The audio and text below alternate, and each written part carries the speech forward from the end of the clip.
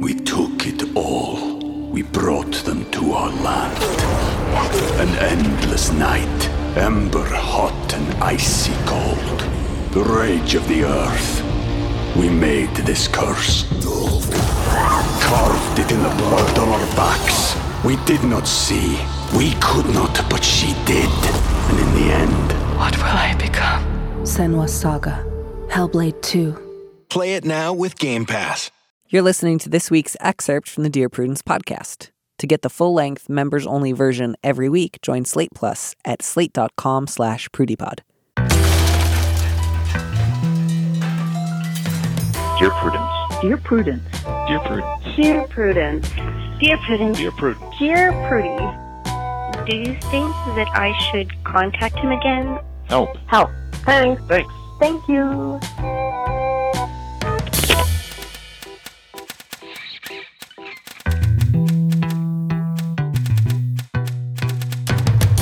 Hello and welcome back to the Dear Prudence Show once again.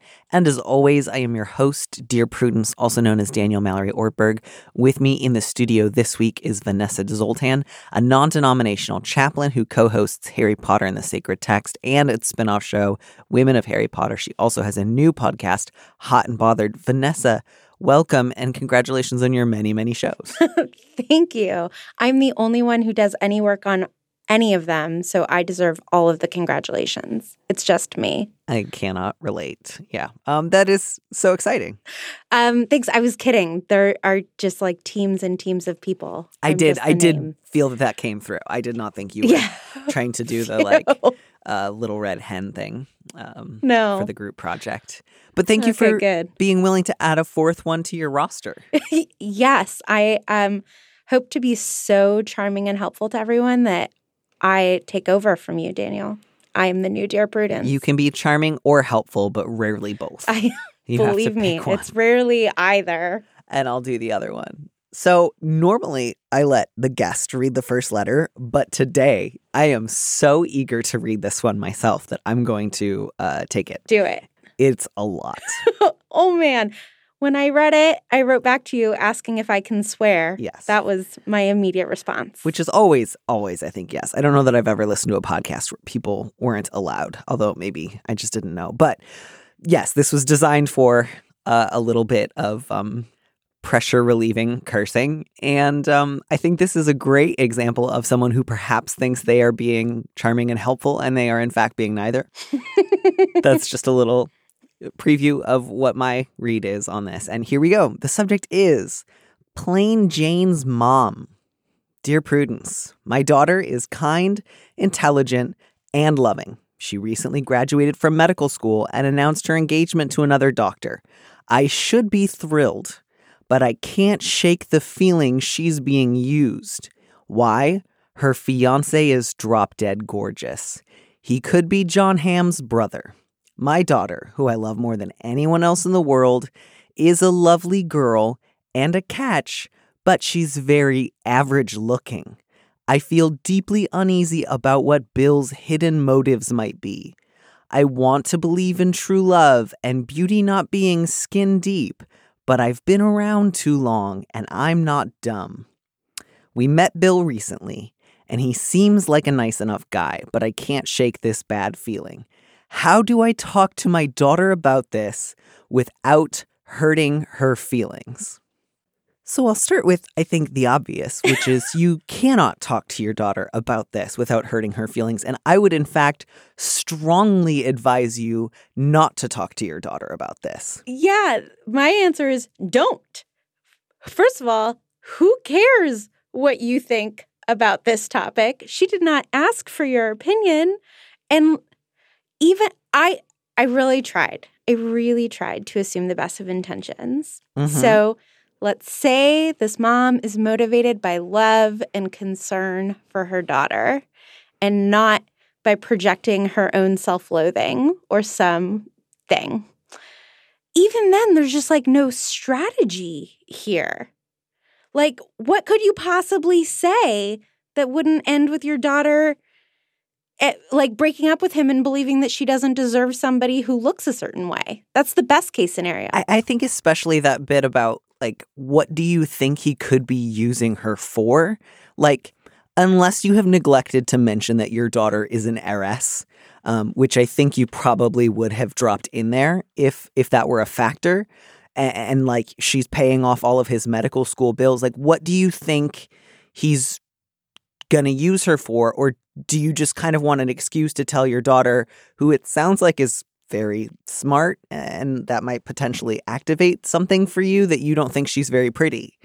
I mean, I have theories as to what she thinks. But yeah, I think a great way to kind of check your own motives here is like, so what do I think he's using her for?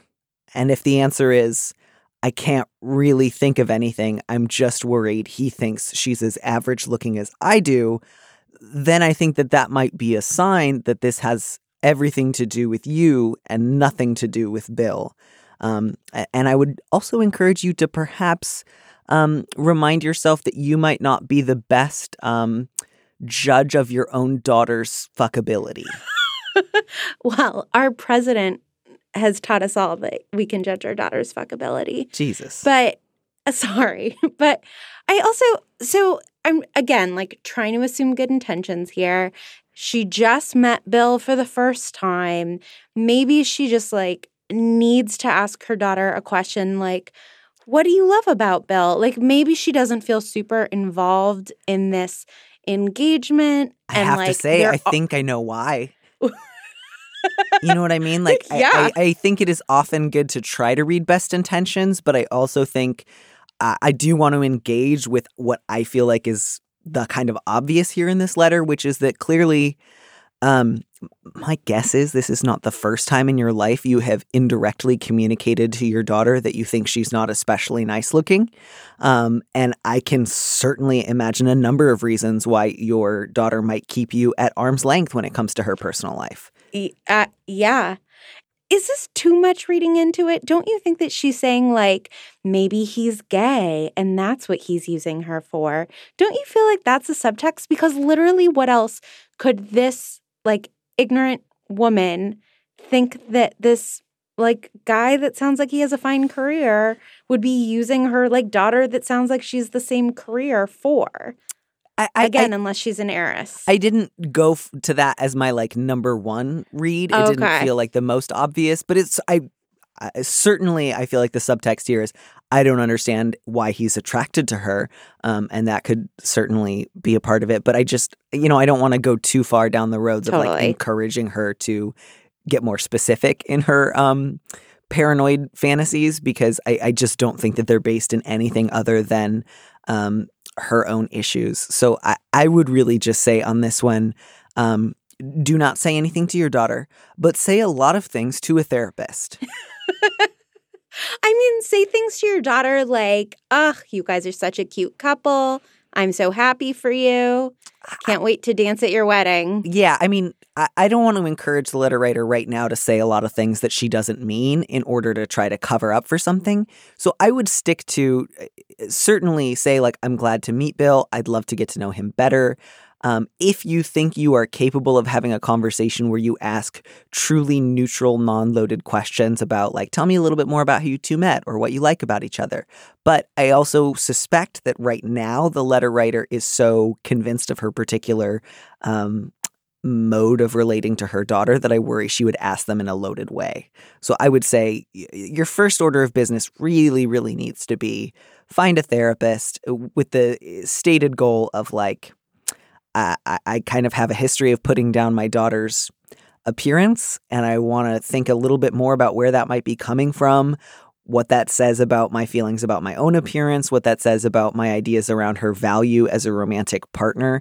I'm not proud of myself. Like, I just like, Jon Hamm's a nice looking guy, but I thought the 30 Rock Bubble episode was taking it a little far, and I just want to wonder too, like, maybe you have the bar a little bit lower for men, and so it's like, oh, he's a doctor and kind of nice looking, he's indescribably beautiful and a catch beyond all possible catches.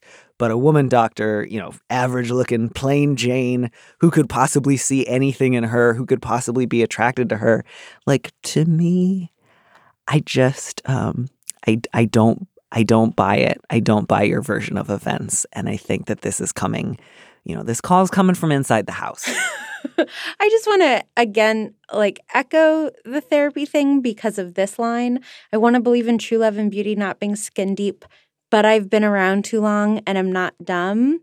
That is you about you. Mm-hmm. That is not about your daughter. Yeah, that idea of I've been around a long enough time and I'm smart enough to know that if outsiders don't immediately assess a couple as being the exact same numerical value on a 1 to 10 scale of hotness, that it's automatically suspicious, fraudulent, someone's trying to game the system, someone's using the other person. You don't say anything about they barely know each other, or he's asking for a lot of money, or I don't like the way that he treats her.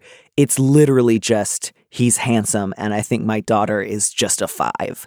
And that, to me, says this is based in your own insecurities and not in reality. This is the kind of thing that, my fictional, in my head, great-grandmother might have said. I'm glad that your great-grandmother is fictional then. Right. I mean, it just seems like such an outmoded way of thinking about partnership. To think that there's any sort of objective standard that can be gauged from the outside as to what makes for an equal couple just seems generationally outdated. Yeah, and just this idea of I just feel so much sympathy for her daughter. There's just this sense of she's kind, intelligent, loving, has a great fiance, is just got through medical school, which is amazing. It's a hell of an accomplishment, and then to have it all just pinned to, but looks wise, just average. What I'm getting from this is there's kind of nothing that your daughter can do that's good enough. And I feel like you probably send her a lot of articles about improving your posture or makeup tips. Weight loss. Yeah. And I just hate that for her. Wellness. She gets a lot of wellness articles. I hope not. I hope that that's not the case. Yeah. This is worth doing a lot of introspection and soul searching over. You should do it with a therapist, not with your daughter. If you want to get to know Bill better, ask more questions than you talk. Be open to a lot of possibilities. And when that voice inside your head says your daughter's probably being taken advantage of because a good-looking doctor could never want to be with her, just tell that voice to shut up for a minute and be open to the possibility that you are not right here. Yeah. I think this is one of those situations where it's I don't know, I got to trust my gut. My gut's really saying something here. And I think you have reason to believe your gut is wrong. So that is my question. What if her gut is telling her something about this is off, and the only thing that her lizard brain is telling her is it's about looks, right? Because I feel sometimes I'll be my gut is telling me something here, no, and I can talk myself out of it. And usually, my gut is an idiot, so my gut is just scared all the time. But I do wonder, right, if she thinks something about this is off and the only thing that I can judge it by is this external factor. Yeah. But to your point, that should be figured out in therapy, not by talking to your daughter about the fact that she's a plain Jane. I would just say here, I think it's really clear where that quote unquote gut instinct is coming from, and that is some version of my daughter's not good looking enough to be happy, and that tells me everything about the underlying assumptions here. I do not believe that there is. I think the reason she probably doesn't know her daughter's fiance very well is she has probably either consciously or unconsciously communicated some version of this assumption to her daughter a lot. And as a result, her daughter keeps her at a little bit of an arm's length. And that's exactly why she's not super, super close with her daughter's fiance. And I think it will only improve your relationship with your daughter if you go to therapy and find ways to address this part of yourself that is neither loving nor kind nor open-minded. And I wish you luck with that, because I don't want you to continue hurting your daughter or pushing her away or pushing, her fiance away, because there's a part of you that just says there's only a certain type of attractiveness that deserves this sort of happiness. And I know my daughter doesn't have it and couldn't possibly. That is, it's not a good road to go down. It's also just not a great way to walk through the world, right? Like, imagine walking through the world judging every couple based, like, just judging people based entirely on appearance. I don't know. And not just judging them based on appearance, but assuming that, like, I have the universal standard of beauty. Right. And no one could possibly reasonably disagree with me. And it's John Hamm. And it's John Hamm and my daughter. Like, those are the two poles of the hotness scale. Yeah, there's lots to unpack here. And I hope that you get to, again, with a therapist.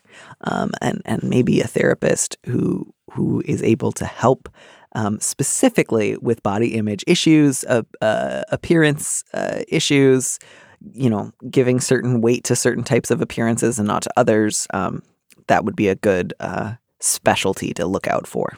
Some ideas about social constructs around attraction. And just the idea that you might, again, not be the best judge of how hot your daughter is to somebody who wants to presumably sleep with and or marry her. And like maybe have children that look like her, right? Like, I mean, who knows? Yeah, I think the hidden motives you should be worried about are not Bill's, but yours. And that's kind of the last word I've got on that one. Yep, well said. We took it all. We brought them to our land. An endless night, ember hot and icy cold. The rage of the earth. We made this curse. Carved it in the blood on our backs. We did not see. We could not, but she did. And in the end, What will I become? Senua's Saga. Hellblade 2. Play it now with Game Pass. Anatomy of an ad. Subconsciously trigger emotions through music. Perfect. Define an opportunity. Imagine talking to millions of people across the U.S. like I am now. Identify a problem. Creating an audio ad is time-consuming. Offer a solution. Utilize cutting-edge AI. Imagine creating all that in under 30 seconds. Well, we did to create this ad. To learn more about AI in the audio industry, download the white paper from audiostack.ai. And this is another mom problem. Yep. Anyway, sorry. Yeah. It's your turn to read. I didn't mean to spoil. No. I often like to spoil letters. And, we sometimes get lots of, husbands and uncles and bosses and best friends and siblings. So, every once in a while we just have a mom day. Yep. And that's what today is. Today is that. So The subject is water park freakout. Dear Prudence, after being in a car accident as a kid, I lost 2 toes on my left foot and I have scars up to my knee.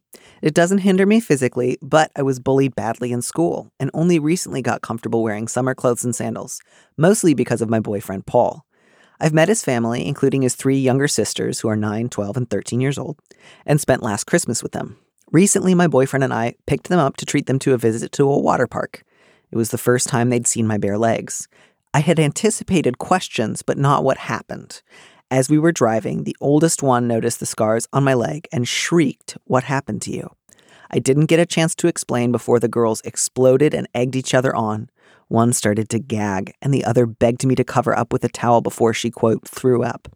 I started to cry. Paul got furious, turned the car around, ordered the girls out of the car, and then took me out to a restaurant and comforted me. Later on, the girls offered me a rehearsed apology, and I accepted. I figured that was the end of it, until Paul's mom pulled me to the side, lectured that all of this could have been avoided if I had covered up more, and said that it was my responsibility not to make people uncomfortable. I didn't know what to say. I just nodded. I thought she liked me. I haven't told Paul, and I'm afraid of what will happen if I do. I feel completely exposed in front of his family, even if I'm covered up. What should I do? Oh boy, do I have thoughts. Yeah. Sorry, you go ahead. I think mostly I just want to say, first of all, I'm so sorry that this happened to you. This sounds unbelievably painful and upsetting and shocking. And I'm so sorry that they did that and that the mom doubled down on it. I'm also so glad that Paul is just in your corner. I know. Paul sounds like the best. He I responded love Paul. in the right way. It was appropriate for him to display anger. It was appropriate for him to cut the trip short. It was appropriate for him to then go focus on you and how you were doing. I'm really, really glad that you have a partner like him. Yep. So like what should I do? Tell Paul for sure. Yeah. You know, like this, it sounds like this is a relationship that you're caring about, thinking about the future. And so navigating his family isn't going to go away. And you have to be honest with him about what happened. And yeah, the two of you have to figure out how to handle this together. And then, I mean, the other thing is, tell the mom that this really all could have been avoided if she raised children who respected other people's bodies. But I know that I used to teach middle school, so I know that middle schoolers can basically be monster people. But the fact that they weren't given a lecture on to offer a sincere apology was already a flag for me. That apology should have been like, we talked to our mom, we told her what happened, or Paul told our mom what happened, and we really thought about it. And like, that would have made me feel so bad if somebody did that to me. Like, I just think that children need to be learning these lessons. And I feel bad for these kids also. They are being taught to be hateful and rude about other people's bodies. Right. And that's so hard, I think, in a situation like this when the oldest one is 13. So it's like both there's responsibility for their own behavior, but also you want to think of them as, still growing into the people that they will become. So you want to give them opportunities to learn and grow and develop sympathy and compassion and respect. And seeing the ways in which, clearly their mom communicated to them on some level, you only have to offer a perfunctory apology, but really, it's your brother's girlfriend who's making things difficult. And so the lesson that they are learning from that is not a good one. But I totally agree. I think you need to tell Paul, and I think my read there was that the reason was she's afraid of what will happen if she does is because she knows Paul will defend her and get angry, and she doesn't want. She already feels guilty. Like she's internalized a little bit of the mom's message of like, this was kind of on you for not warning everybody about your body. And so as a result, she feels self-conscious. And I get that, but I just think that you should gently acknowledge that feeling within yourself, but don't let it dictate your actions, because this is really important. I think Paul should be having conflict with his mother and siblings about this. And, if the situation were reversed, I think you would want Paul to tell you. Yeah. And I know that the letter writer intellectually knows this and that you've hinted at it, but it was not your responsibility to make other people feel comfortable with your body. Like, that is not your responsibility. Just extenuate it out. What if this was about race or gender, right? Like, it is not your responsibility to make other people feel comfortable in that way. Yeah, and I just think just by itself as it is what it is, it would have been totally reasonable. Like, you went in with, I think, a very reasonable set of expectations, which is like, they're kids, they haven't seen me without like pants and shoes on before. They might have a question, and I'm prepared to answer like a kid's question about my legs. And then I think too, the way in which you saw them egg each other on, like on some level, I think they knew we need a little group consensus in order to be maximally cruel. And we're going to like push each other onto more and more hyperbolic reactions because we kind of know this isn't okay. And so we need the cover of like a group attack in order to do it. So again, I would just really, really stress, this, but like remind yourself deep within your soul that you had like that. It's just horrible to say, well, if you want people not to be cruel about scars you got from a car accident, you should, apologize for wearing sandals to a water park or cover up your body as if it's something to be ashamed of. That's horrible. And I'm so, so, so sorry that is what your boyfriend's mom communicated to you, especially after her daughters had already like just gone off the deep end being cruel to you. Nice pun on the water park. I'm truly sorry for that. Yeah. The other line that just makes me so sad is I thought she liked me. Yeah. And it's people who are being judgmental and cruel will do it despite the fact that they, quote unquote, like you. Mm-hmm. Like, I'm sure that his mom does like you. Right. And is just, I don't want to guess at the reasons, but is just being cruel and completely off about this. Right. Yeah, I think that's a good point because it is true. She can both like you and genuinely believe that somebody who has scars has a responsibility to keep them covered at all time, lest they invite mockery. And that would just mean that she both likes you and has really cruel opinions. And there's just this theme with this letter and the first letter between women judging each other's bodies so harshly, which is just so troubling to me, rather than women celebrating each other's bodies and saying, scars are beautiful and my daughter is happy and any number of other things. Women are judging each other's bodies. And I know that is not mostly what women are doing. But in these two letters, it's just so upsetting. Right. And not even if they can't even get to that, to just say I don't need to say anything here. And I think couching it as hey, I'm kind of doing you a favor, let me give you a little tough love about the real world. And in the real world, you can't trust that your fiance loves you because you're only, quote, average looking. Or, of course you should expect that children should say, I'm going to throw up at the sight of you if you don't keep your legs covered at all times. Their version of what they think the real world is that they're cluing you in on is one where you can't trust other people. You can invite cruelty by failing to be sufficiently ashamed of yourself. And you shouldn't ask to be treated with respect because that's asking too much. And that's very, very sad. And it's very, very good to reject that version of reality. So I think talk to Paul, do it at a time when you're not going to be seeing his family anytime really soon. And certainly if you want to share with him, I both want your help and support in this, and I'm also worried and I feel a little anxious at the prospect of coming between you and your family. I hope that when you talk to them about this, you can find a way to do so calmly and firmly.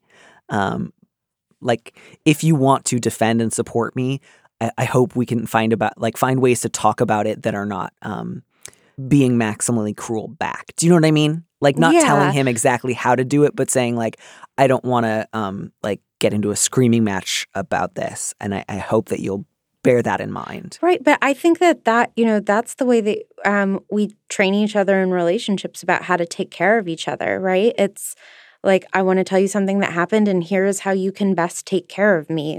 What within this range feels comfortable to you.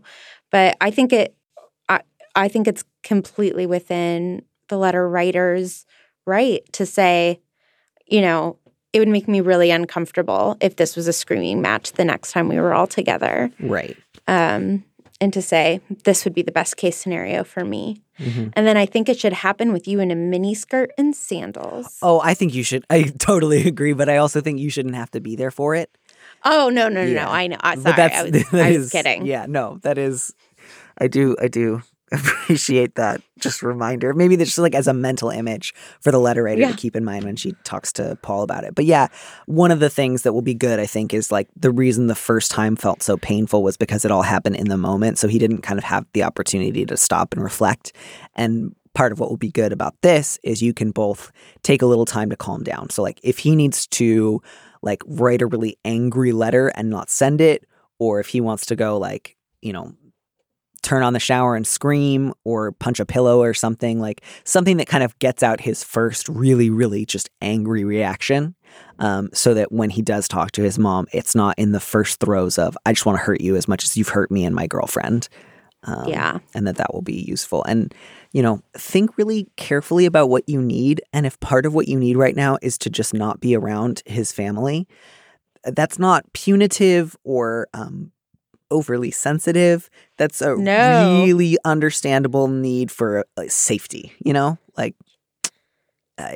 unless and until they can all get to a place of really understanding what they did wrong, deeply regretting it, demonstrating an ability to respect your boundaries for a sustained amount of time, only then should you consider whether or not you'd be comfortable having a very brief hello to them. And if they cannot meet those standards, you do not need to be around them. Well, she says it, right? She says, I feel completely exposed in front of his family, even if I'm covered up. And so until that stops being true, like, I don't think you have to be around his family. Yeah. Like, feeling completely exposed in front of people who have been cruel to you, that is, like, not something that you have to willingly submit to. Yeah. So, yeah, until something changes, sit barefoot at home. Be around people who care about you. I hope you can talk about this with your friends. Hope you can talk about this with Paul. And I just hope that you are able to take the space that you need. And I'm so sorry that this happened. That sounds absolutely I would be shocked and mortified in that moment if that had happened to me. And I totally understand just the sense of, I thought they liked me. I feel really shell-shocked. I was embarrassed when my stepdaughter in front of a bunch of friends pointed out how my hair was graying. No. She said to me, I can really see your gray hair right now, and it does not look good. Oh. But she was 6. Yeah. And, and even that hurt my feelings. Of course. And she was also wrong because my gray hair looks awesome. But I can't imagine how upsetting this would be. Yeah. Gray hair does look awesome. Look no further than Bonnie Raitt and her amazing streak of gray. And that's how mine is growing in. That is so it's cool. like, thank you. Congratulations. I know. I really appreciate it. Do you want to talk about worms for a few minutes? So, Danny, I think that this should be the beginning of a rom-com. This is like, that is my theory on this upcoming letter. Please go ahead and read it. Okay. Subject. How do I tell my friend I think her kid has worms? Dear Prudence, I'm staying at a friend's house for a week. This morning, I used the bathroom after someone else in the family had just finished. And I noticed a maggoty-looking little white worm wriggling across the edge of the seat. I flushed it out of panic, but some Google searches made me think it might have been a pinworm, which is apparently a parasite kids commonly get. I haven't had any symptoms, and her son is 6, which makes me think it's probably from him. My friend and I are close, but not so close that I feel comfortable gracefully addressing the situation. Also, I've had a slight crush on her. And I'm worried if I tell her and they all get checked out by a doctor and discover no one has worms, and therefore it might have been me, I might actually die of shame. I'm here for 2 more days. Help. This is so charming. I know. I just tell your friend and profess your love. That's all. Okay. That would be the most extremely suave. If you could pull that off, right? It would be true love, and or you would be the most suave human being ever to live. I'm sorry. Do you not think that poop conversations are the best meet cute situations ever? No? It's certainly an opportunity for increased intimacy. And I agree that it should be done with a pretty light tone. You gotta be able to chat about this kind of thing. My guess is if your kid has a 6-year-old, they are used to having conversations about poop. Do you know what I mean? She's probably a lot less squeamish about it than you might feel as the guest in her home. So if it's me, I would just be like, hey, there's no great way to preface this. So I'll just tell you, I saw a worm on the toilet, and I think that your kid might have pinworms, and I'm sorry to be talking about worms with you, but you should mention it to your pediatrician. Also, as somebody who fell in love with someone in part because they were such a good parent, I just think that this would make me fall in love with this person, that they were so concerned about my child's health that they talked about something really awkward with me. I would find it so sexy if somebody was like, this is gross. I'm sorry to bring it up, but I just want to let you know I'm mildly concerned that your kid might have a totally normal kind of worms. I saw it and I Googled it, and your kid's perfectly healthy. There's just, a little pill that they would have to take. And maybe it's me. Who knows? But I'm worried. Yeah, I'll also go to the doctor just to double check. Yeah. Let's all go to the doctor and do poop tests together. I think that last one is maybe maybe wait and gauge her reaction first. But I agree that would be an ideal if you could just get everyone on board and she was just super like, oh my goodness, sorry you had to see that in the bathroom. Let's all go down to the doctor and, yeah, that would be ideal. If she's slightly cooler than that, but it's just like, oh, I'm embarrassed. Thank you for telling me. I'm so sorry. I hope that everything else during your stay has been good and that there are no worms anywhere else in the house. As maggot-free as possible. Yeah, I want to help our letter writer have reasonable expectations, and I don't want to promise. Sorry. If you tell her, she will say that is the sexiest thing I've ever heard. I love you. Let's go out. That might need to be a separate conversation. But yeah, I think you just got to admit it. Tell her what you saw. Tell her you feel a little bad bringing it up. Freely name the thing that you're most uncomfortable about, which is just like, by the way, I will head to the doctor too. Could be me, in which case, what an embarrassing conversation this will have been.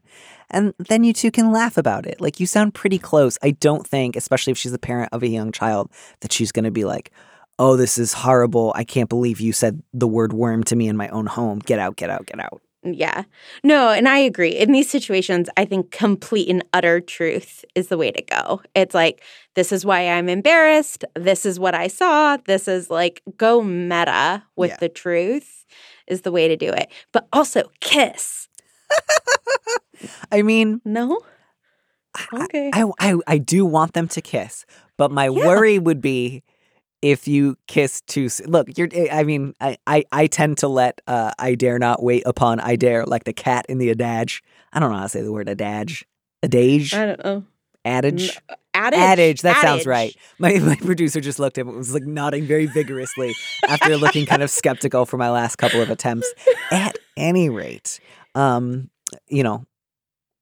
would want one more green light before I tried to kiss someone during a conversation about worms. Consensually. No. Of course. I didn't mean to suggest you were implying just grabbing her and going for it. I would just be like, I don't know. I think if that conversation goes well and you two can kind of laugh about it, you will have a slightly better sense of whether or not you're getting the green light in other areas. Also, you sound like an adorable person who like Googled this. That's very thoughtful. And is like, oh, it's really common in kids, like that you aren't grossed out. I don't know. I just think you sound lovely. Yeah. And certainly I think anytime somebody is like, I love you, I love your kid, I want to make sure that if you have any, parasites that you get them all handled. That's usually a pretty great way into someone's affection. So good luck. I hope that you two do fall in love and that none of you ever get pinworms again. Yes. And that Mindy Kaling writes the rom-com. One can only hope. Anyways, back to something lighthearted, which is so nice. We get to close on an easy, breezy cover girl kind of an answer, which is just like, how do you live together with somebody well? Oh, I'm so glad you think this is easy. I think it's going to affect a lot and it won't be resolved overnight, but it's not like I just found out my friend doesn't care about my cancer kind of hard. Do you know what I mean? Totally. This is like garden variety. Like, we love each other, but living with another person is really hard and we have super different expectations. And, I think there's room for both of them to try to meet each other in the middle. Yeah, absolutely. Always good. So, subject, weirdly picky girlfriend. Dear Prudence, I've been dating Clara for over a year and we recently moved in together. Mostly it's fine, but we're very different eaters. I'm fine eating leftovers for days at a time. There was a week back in grad school where I had the exact same breakfast, lunch, and dinner just because those were the meals that were the cheapest to make. Clara, on the other hand, hates leftovers. If we go to a restaurant and she didn't finish her meal, even if she loved it, I'll be the one to take it home because she gets grossed out by the idea of reheating it. I've told her that we should just cook for ourselves because we're so different, but she insists that we cook together. It's fun occasionally, but she wants to cook together nearly every day. I don't see the point in making a meal from scratch when there's multiple things that I can reheat quickly instead of spending 20 minutes or more cooking. We haven't fought about this exactly, but she doesn't like it when I don't want to cook with her, usually saying I'm weird for wanting to eat leftovers. It also doesn't help that a lot of her recipes she got from her parents, who used to cook for a family of 7, and Clara hasn't figured out how to properly scale it down to 2 people. So there's at least 3 days worth of leftovers I can eat instead of letting it waste. I know that I won't be able to change this quirk of hers, but how can I get her to stop the snark when I don't cook with her every day? I have many thoughts and feelings, but you thought it was easy. I'm now eating my words. I guess I just mean leftover eating your words. Yeah. Obviously, this is something that affects your day-to-day life, and you both have really different ideas about what's the right thing to do here. But it also sounds like this is sort of like a first time living together, don't really know how to talk about how do we cook together, don't know how to compromise. The letter writer's first attempt at compromise was just like, let's never share a meal, which understandably did not work, right? For various reasons, your partner's like, I didn't move in with you because I, don't want to share meals with you. That's not going to work for me exactly. But I would love to hear your thoughts here. First of all, just as a vegetarian who cares a lot about the environment, food waste in America is a real issue. It is, totally.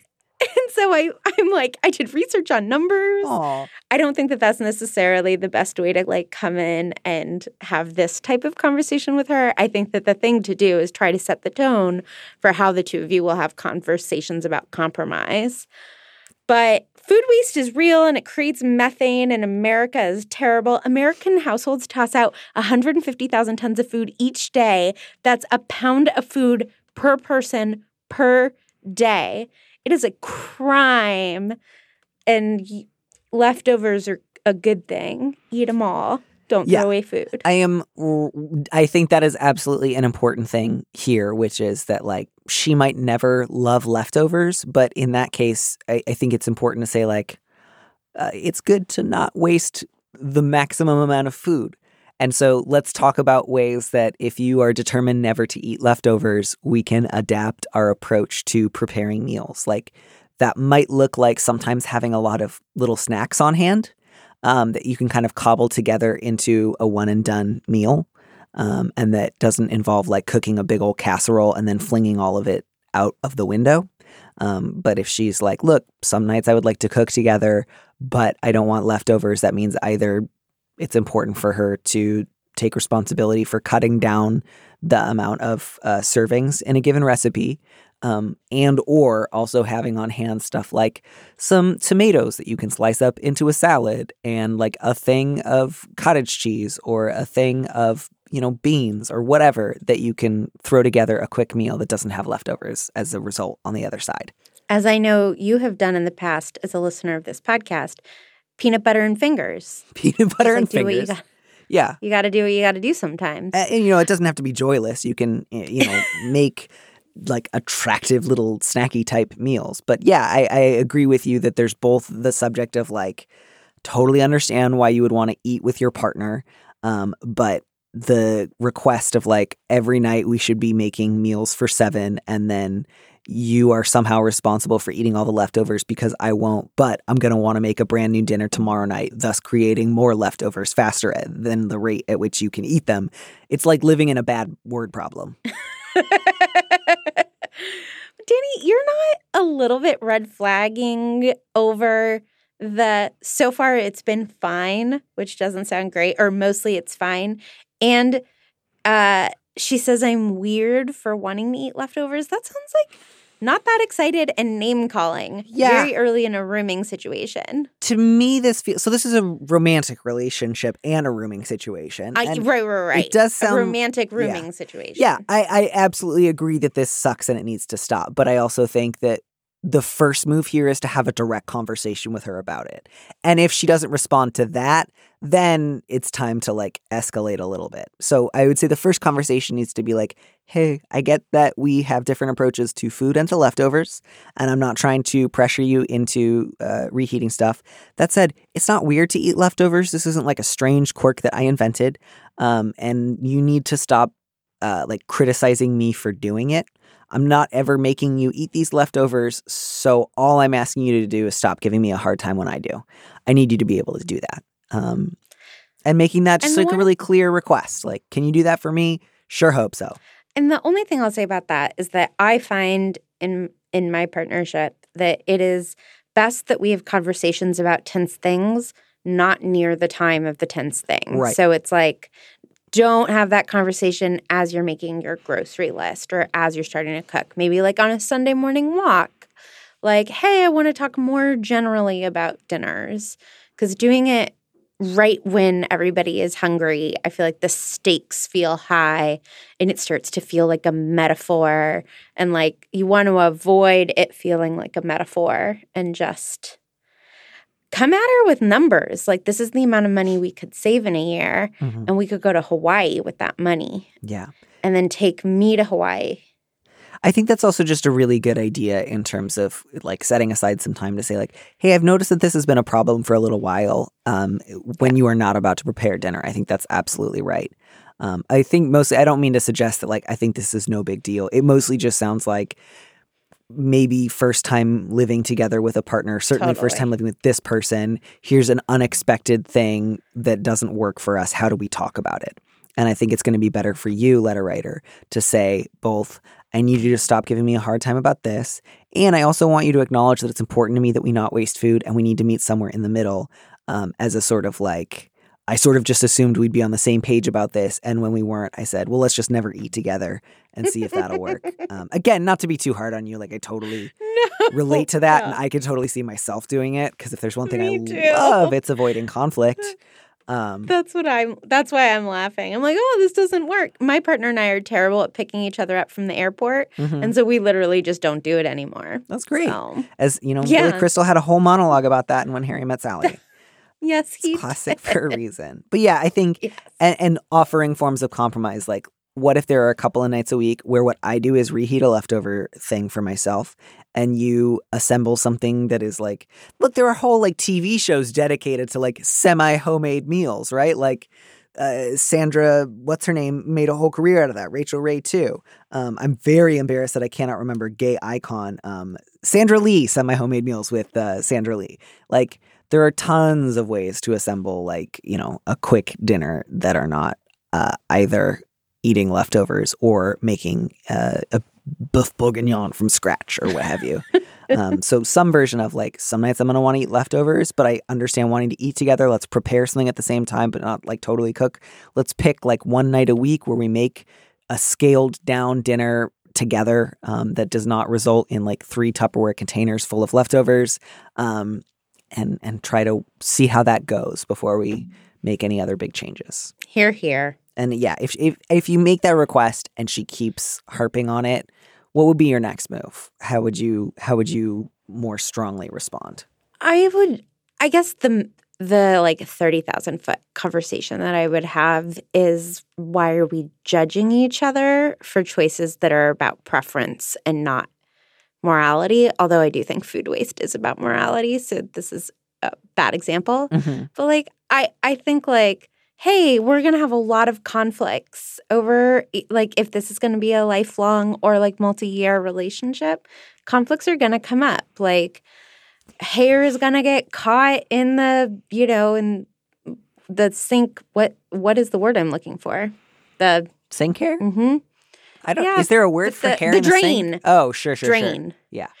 Like, you know, like we're going to have different habits and different standards for all sorts of things, from cleanliness to food to any number of other things, how the bed should get made, anything. And so what I would like to do is for us to figure out a really constructive and loving way to have these conversations. Yeah. And like maybe it's like during our once a month dinner out, we have 10 minutes where we're like, okay, like this is something we can do better. But name calling and judging are like not the best ways to go into. I just really don't like it when people judge each other for things that are preferences, rather than facts. And I think that that's a really good point that is worth bringing up too, like just as a bigger picture issue. Like if we do stuff that we disagree about, I want to be able to talk about it, but I really don't want you to bring it up in a way that's like a lot of little digs.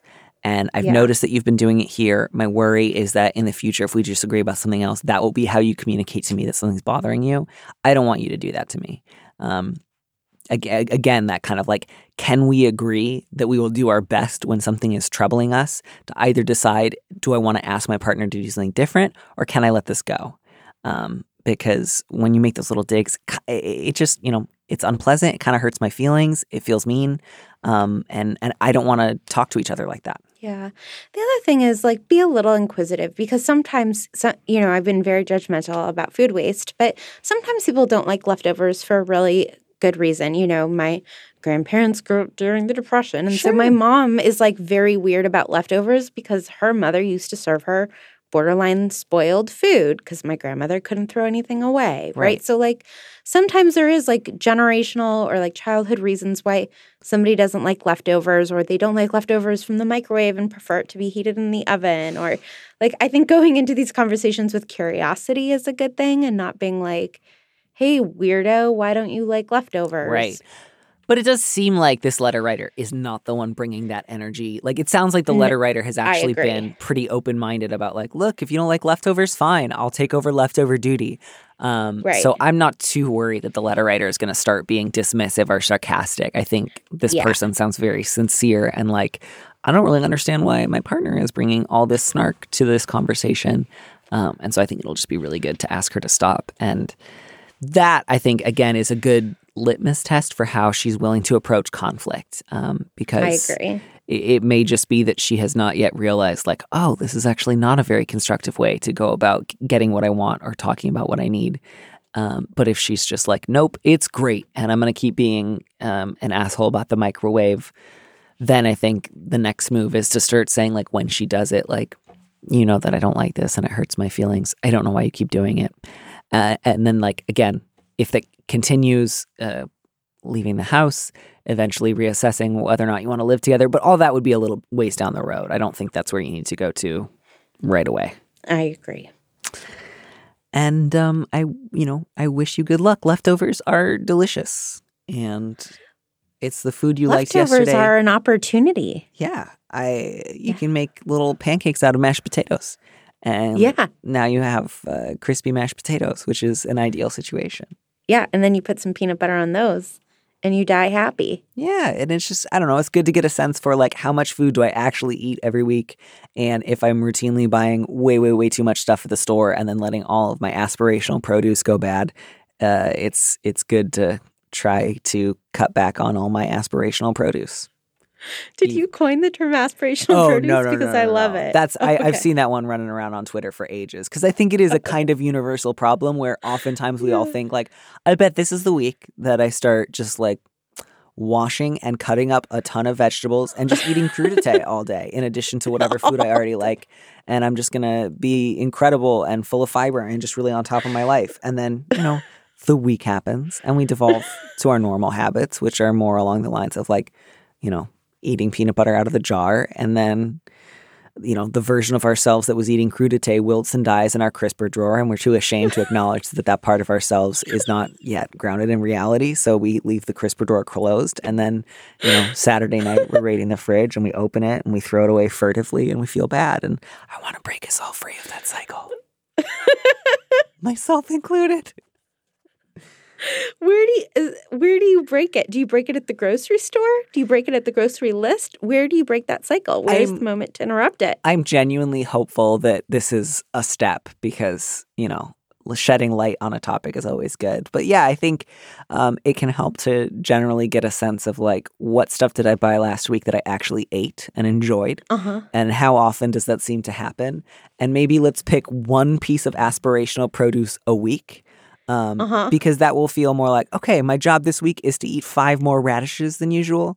That's slightly more like within reach than like maybe today's the day that I add a giant tomato salad to every meal, even though, I know myself, like Keep the aspiration within your grasp. Yeah. Do you have aspirational pants? Because I hold on to aspirational pants from like 10 years ago. I'm thinking about letting them go. I try more for my aspirational clothing not to be about fit, but just about style.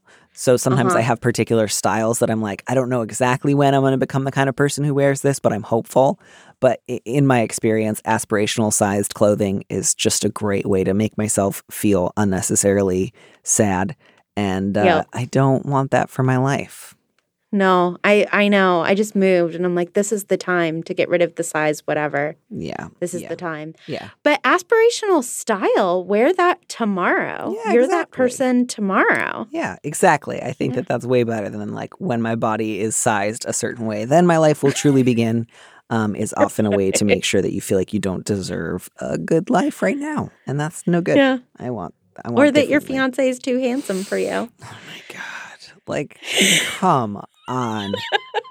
Whoo. That one was just, you are a villain in a rom-com. You are the mom who is pushing, like you're Lucille Bluth. Do you know what I mean? Like, if you're afraid of being criticized, sometimes a diet is the best offense. Like, that is the road you're going down. And as funny as we all found watching, like compilational clips of the best Lucille Bluth zingers when we were 19, no one wants to be around that person. And that person does not actually get what she wants. She's not a good road for you to go down. So I didn't even like watching that show because I was like, I don't like jerks in real life. Why would I watch jerk TV? So I don't even want Lucille Bluth levels, let alone. I am right there with you.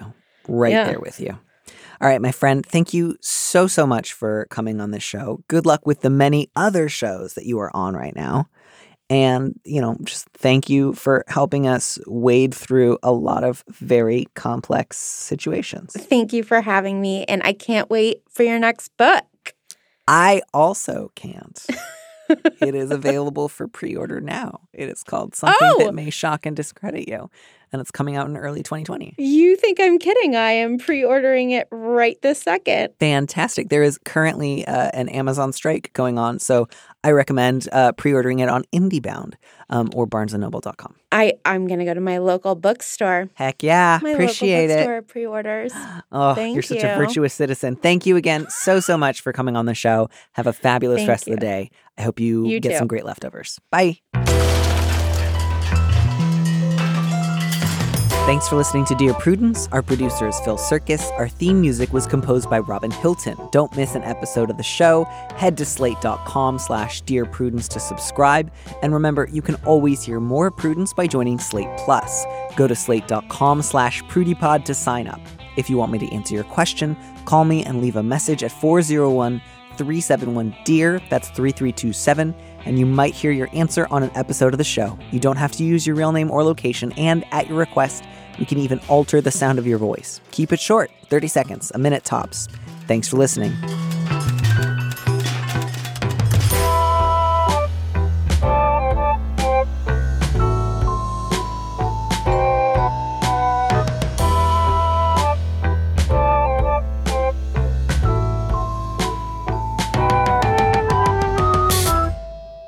And on today's Plus segment.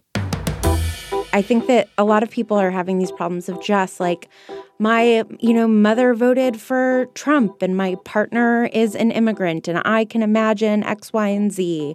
But the fact that this got borne out on such a personal level of like, I lost my job because of someone you voted for is just such an exacerbated form of something that I think is happening in a lot of places right now. Yeah, and I think it's always important to clarify when a particular vote or a particular agency or a particular individual politician is doing something that materially affects your life and somebody else thinks of it merely as a thought exercise or an idea. To really dial into the specifics and to say, like, here is how this affects real people is a good thing. Again, it's often painful, but it's also often necessary. To listen to the rest of that conversation, join Slate Plus now at slate.com/PrudyPod. Anatomy of an ad. Subconsciously trigger emotions through music. Perfect. Define an opportunity. Imagine talking to millions of people across the U.S. like I am now. Identify a problem. Creating an audio ad is time-consuming. offer a solution. Utilize cutting-edge AI. Imagine creating all that in under 30 seconds. Well, we did to create this ad. To learn more about AI in the audio industry, download the white paper from audiostack.ai.